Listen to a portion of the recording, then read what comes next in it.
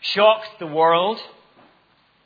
No less than 3 months of rioting which overwhelmed the country of France.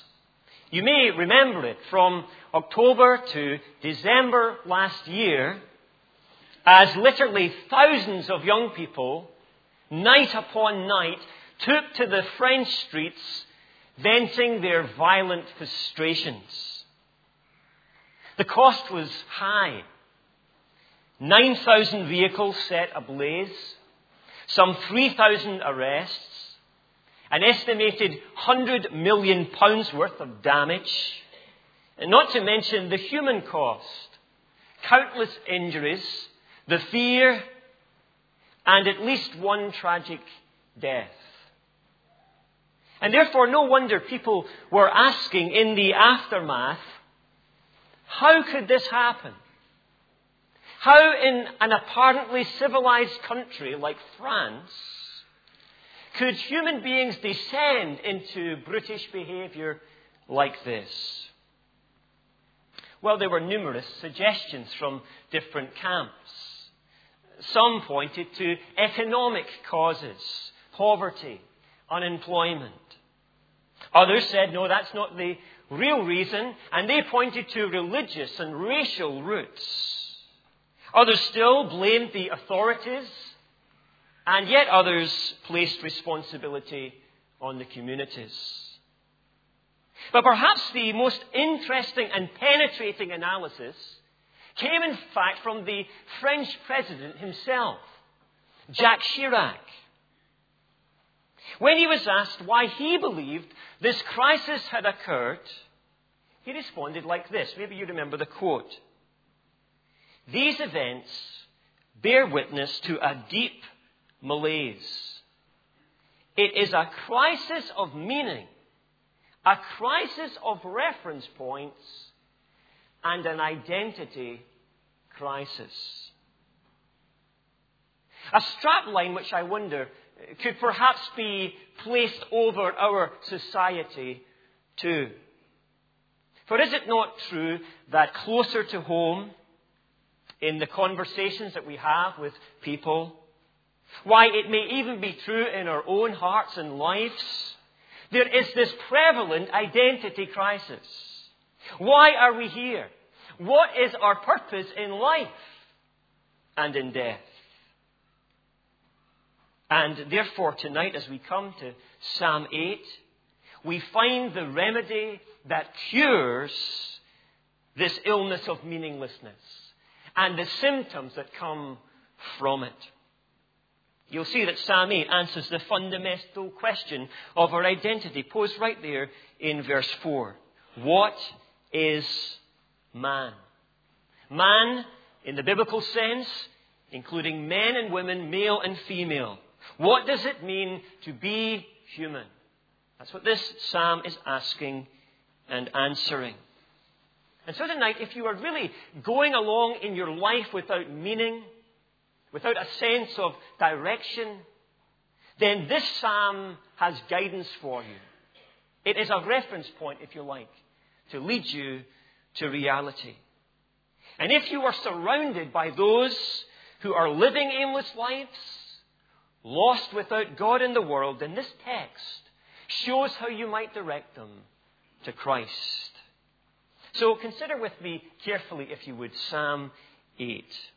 A psalm which answers this question, what is man? I would suggest to you in two ways. And the first answer to the question is simply that man is a worshipper.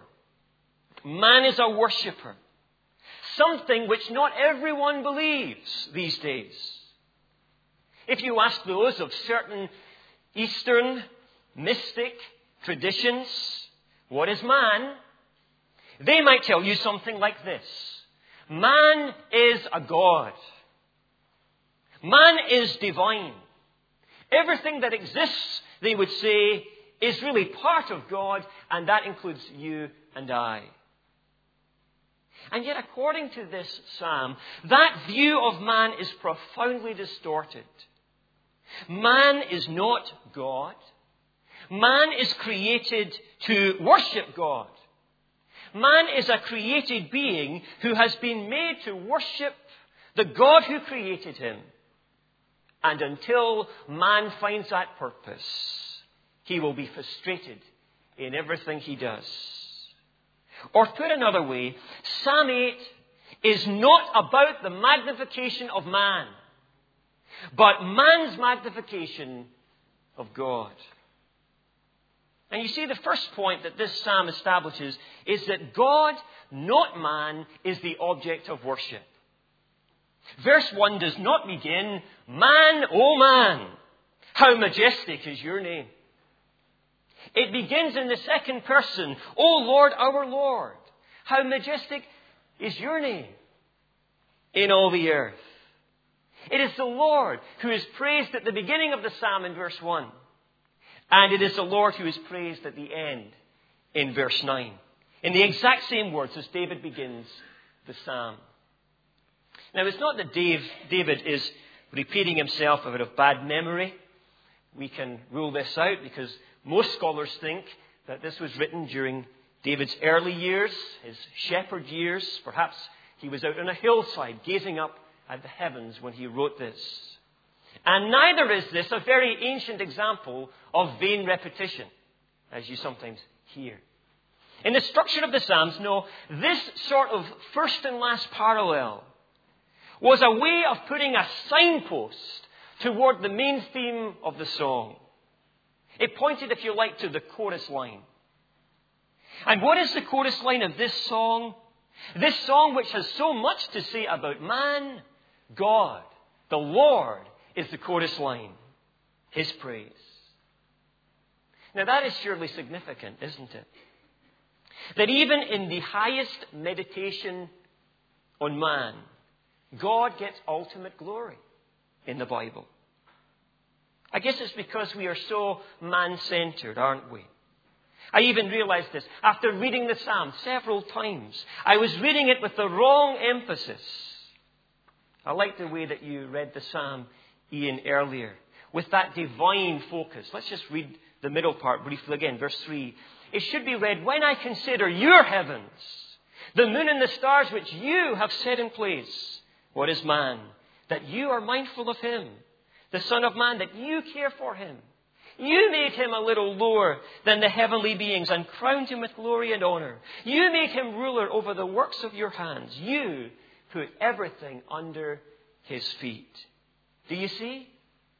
The song is all about what you, the Lord, has done. And therefore David is crystal clear that man, not God, is the object of proper worship. Now, as we come to the end of verse 1, however, we're left with a little bit of a query. We're wondering exactly how this will work itself out. Did you notice the very specific wording at the end of verse 1? Because David doesn't just praise God in a very general way. He finishes verse 1 like this: "How majestic is your name in all the earth." Now, it is true, of course, as David says in verse 2, that God is glorified everywhere. That his glory is seen even above the heavens. And yet, according to verse 1, this psalm is a specific meditation on how God's name gets glory on earth. And therefore we're left with this question: how will this happen? How will God be magnified in all the earth? Through what means? And the answer, staggeringly, amazingly, comes in verse 2. The subject who worships is man. God is praised, but man praises. And therefore man has a dignified position within creation. You see, the mystic believes wrongly that man is a god. The mystic places man too high. And yet, of course, there are others who go to the opposite extreme, don't they? They say that man is nothing but a mere animal, just a random collection of molecules and atoms. And yet Psalm 8 says that view is also mistaken. Man is more than a mere animal. He has been created by God for the praise and the glory of God.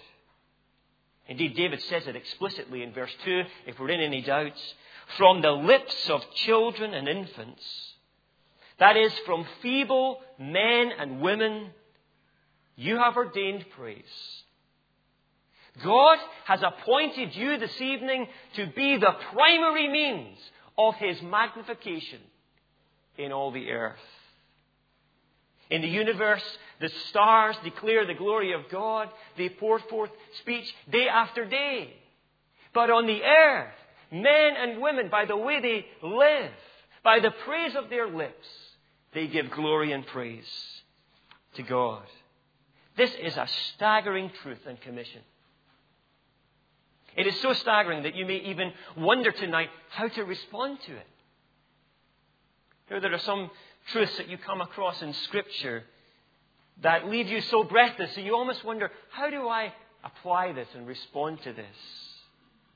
Well, we're in safe ground if we follow David, aren't we?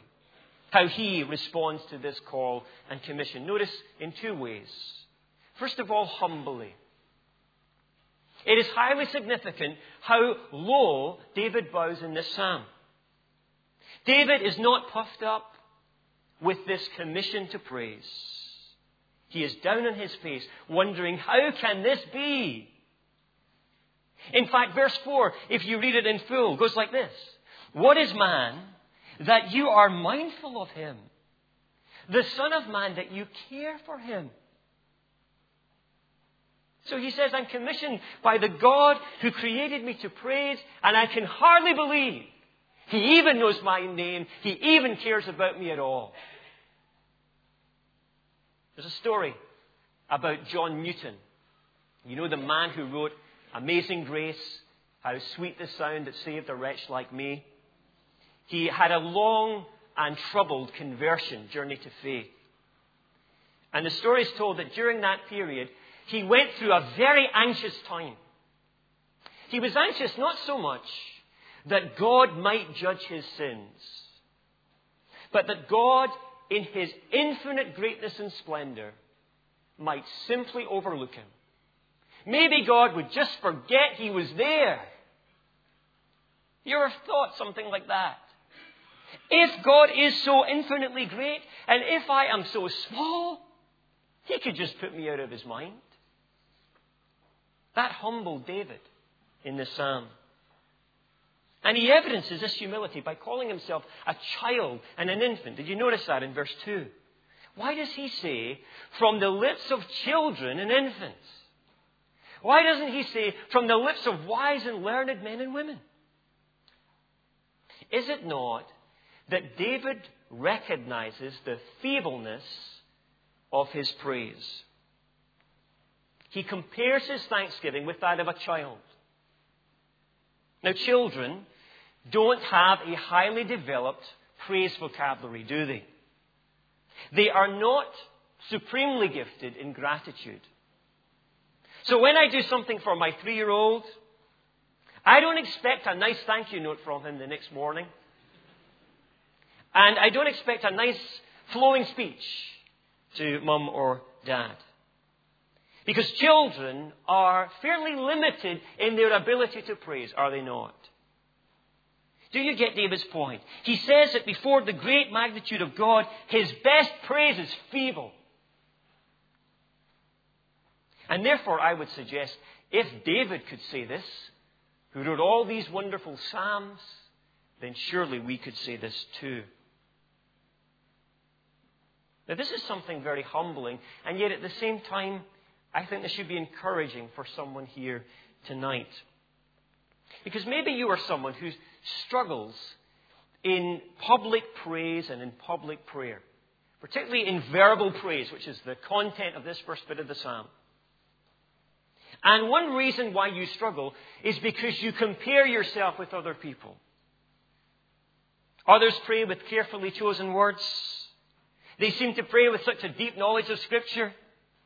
And you think, if I need to pray like that, I can't pray.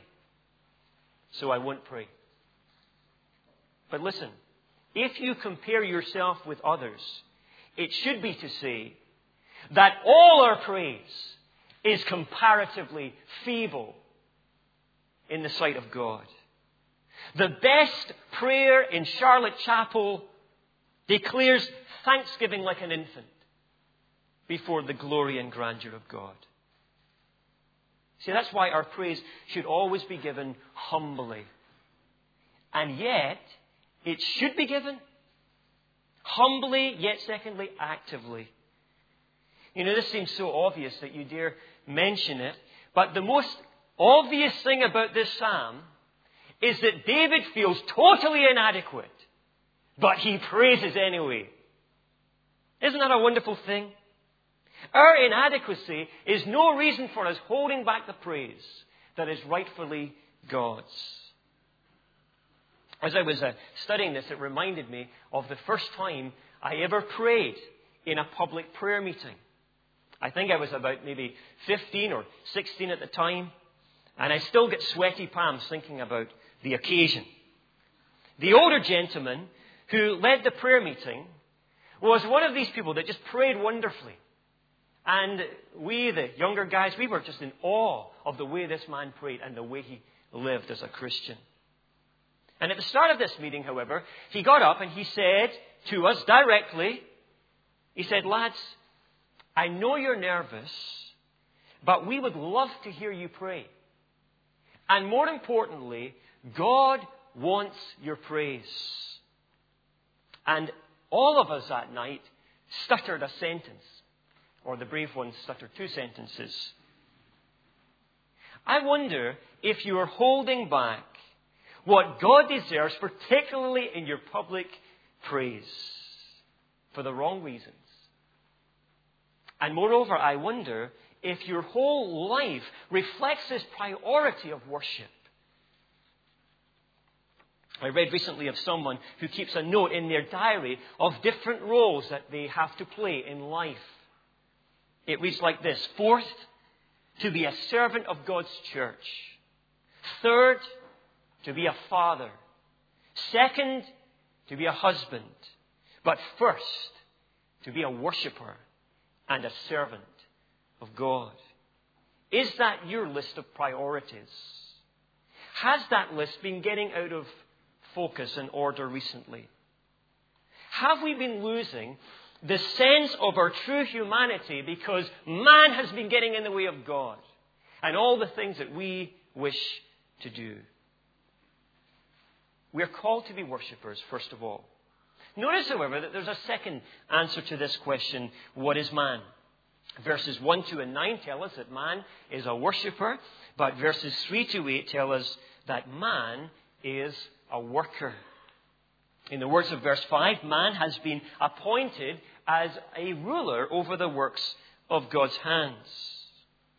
Now, it's important to see that this is not an appointment to a place of unqualified authority, but within a created order, the order of things which God has made. And note that this is why David begins in verse 3, not with a description of man's role, but with the universe at large. The work of God's fingers, the moon and the stars, which God has set in place. And the emphasis here, again, is of God's handiwork in everything. The power of God is not so much emphasized here in terms of creation, but the precision of God in His created work. It is the fingers of God which has intricately designed the universe. And the stars which have been set in place by God. The idea there is of a precise and intentional ordering, a design, intelligent design. You know, this design, as a little aside, is so obvious today that militant atheists who are scientists literally squirm under the obvious evidence of it. For example, take Richard Dawkins. You know, the militant, outspoken atheist. This is something that he recently said about biology. He's an expert in biology.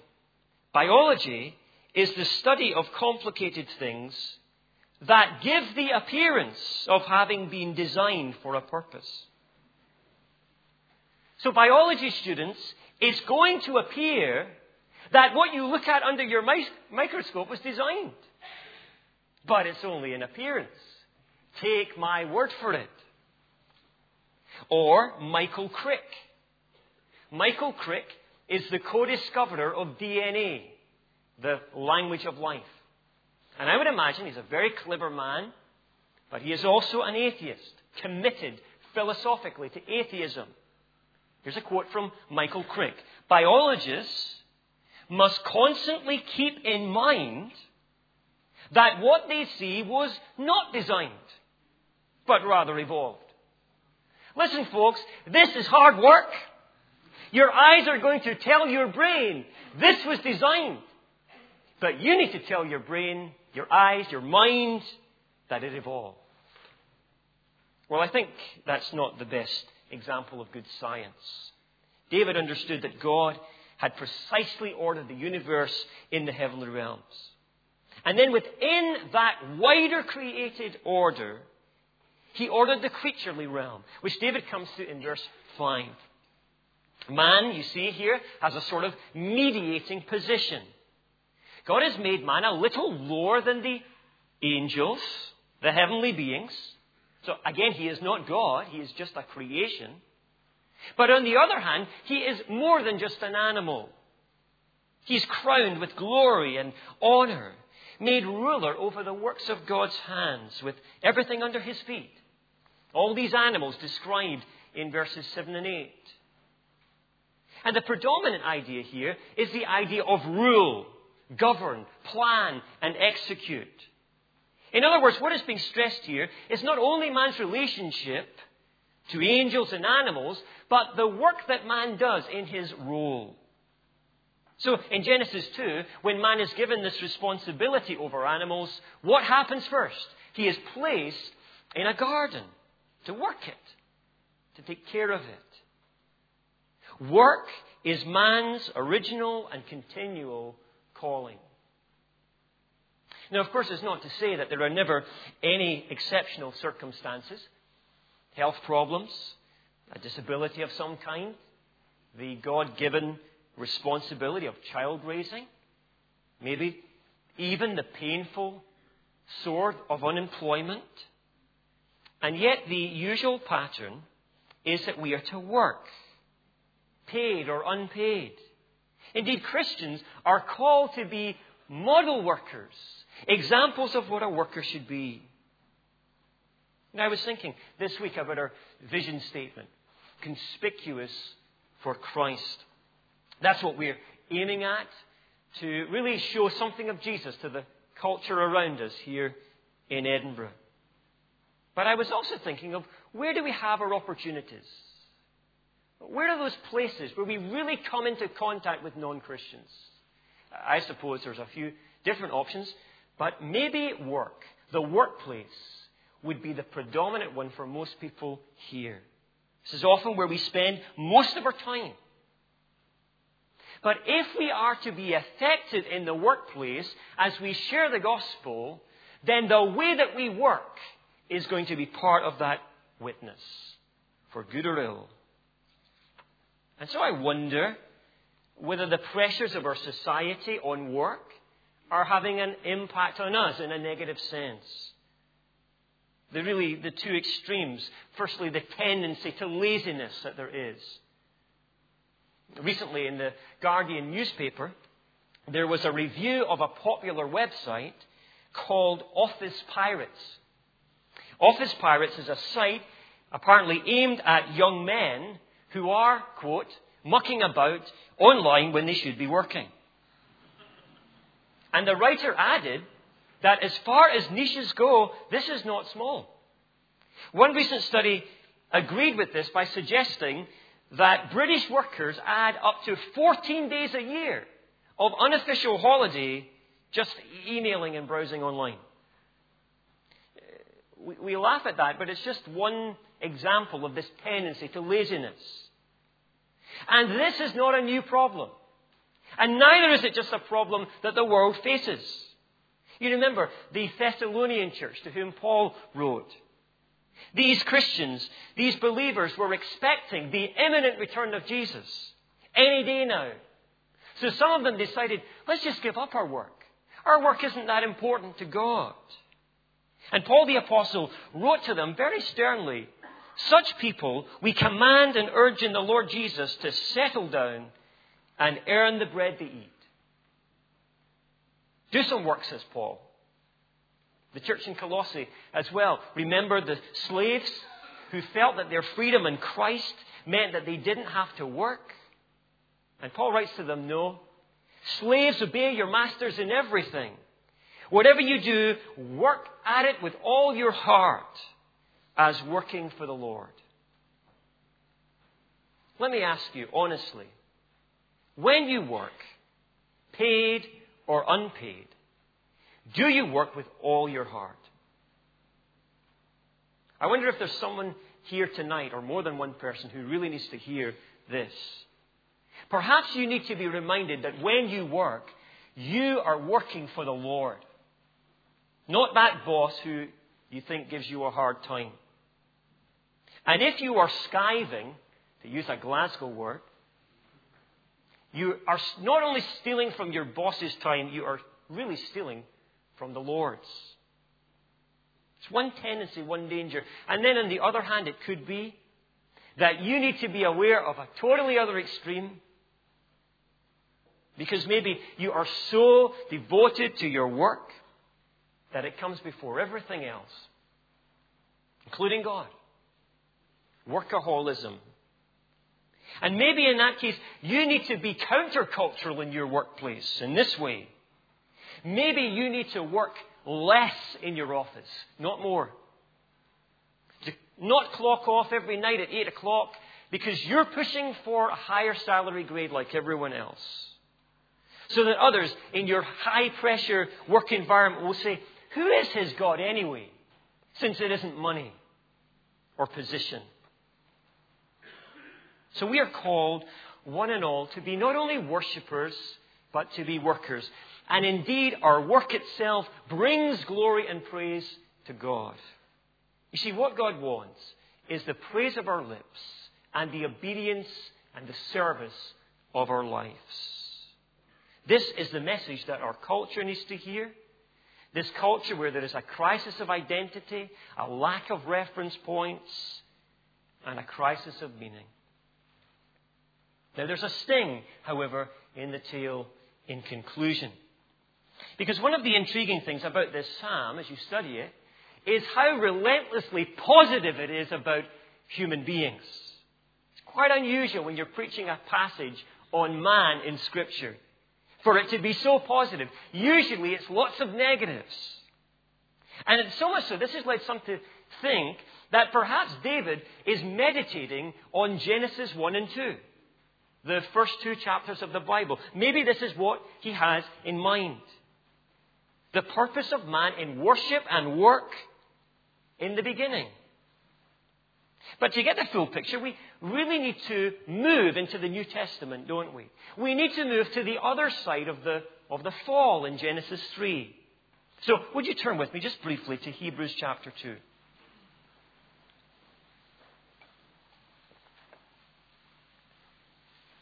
One of the things you should always do when you read something in the Old Testament is ask, where is this taken up in the New Testament and what is said about it? And here, in Hebrews 2, which I'm not going to read in its entirety, we find how Psalm 8 is applied. See, at the end of Psalm 8, we are left with this question, how has man fared? How has man done in this task of worship and work? Has he succeeded or has he failed? And as we come to Hebrews chapter 2, we discover some bad news and then we learn some good news. So first of all, the bad news from the chapter is that man has failed. That man is a sinner. We learn at this side of the fall, verse 8, not everything is subject to man. Even Jesus, when he comes into the world, the perfect man. So something has gone awry. We learn, verse 9, that death has entered the equation between Genesis 2 and Hebrews 2. We learn that suffering has entered the world, same verse. And we learn, verse 17, that man is a sinner. He is a rebel against God, who has turned from God, who needs atonement for his sins. Now that is the bad news. That every human being, every person here tonight, has not lived up to the expectations and the purpose of God. And therefore our relationship with God, the Bible tells us, is broken because of that disobedience. But there's also some wonderfully good news in the psalm. That God has made a way by which man can be restored. By sending his Son, whom Hebrews 2 is all about. Jesus, the restorer. Because what we learn in Hebrews 2 is that astoundingly, Jesus, who is God, stooped lower than the angels to become a man himself. And Jesus lived as a perfect worshipper and a perfect worker before God. You know, his chief work was to go to the cross to die for your sins and for mine. Bearing the judgment we should have bore because of all of our failings in all of our life. And he could bear it because he was a man and he was a perfect man. And therefore tonight, through Jesus and only through him, can we be restored to fellowship with God. And by the help of God's Spirit, be enabled to become the men and the women that God has called us to be. But we need Jesus. That's what Hebrews 2 emphasizes. We cannot do it without him. We cannot do it on the basis of our own efforts and striving. And therefore, this is really the personal challenge at the end tonight. Do you know him? Do you know Jesus Christ, who alone can restore you to God? If not, turn from your failing way of life and trust in the death of God's Son for you. And from that point, dedicate your lips in praise and your life in worship and work for him. Let us be all that God intends for his glory. Let us pray.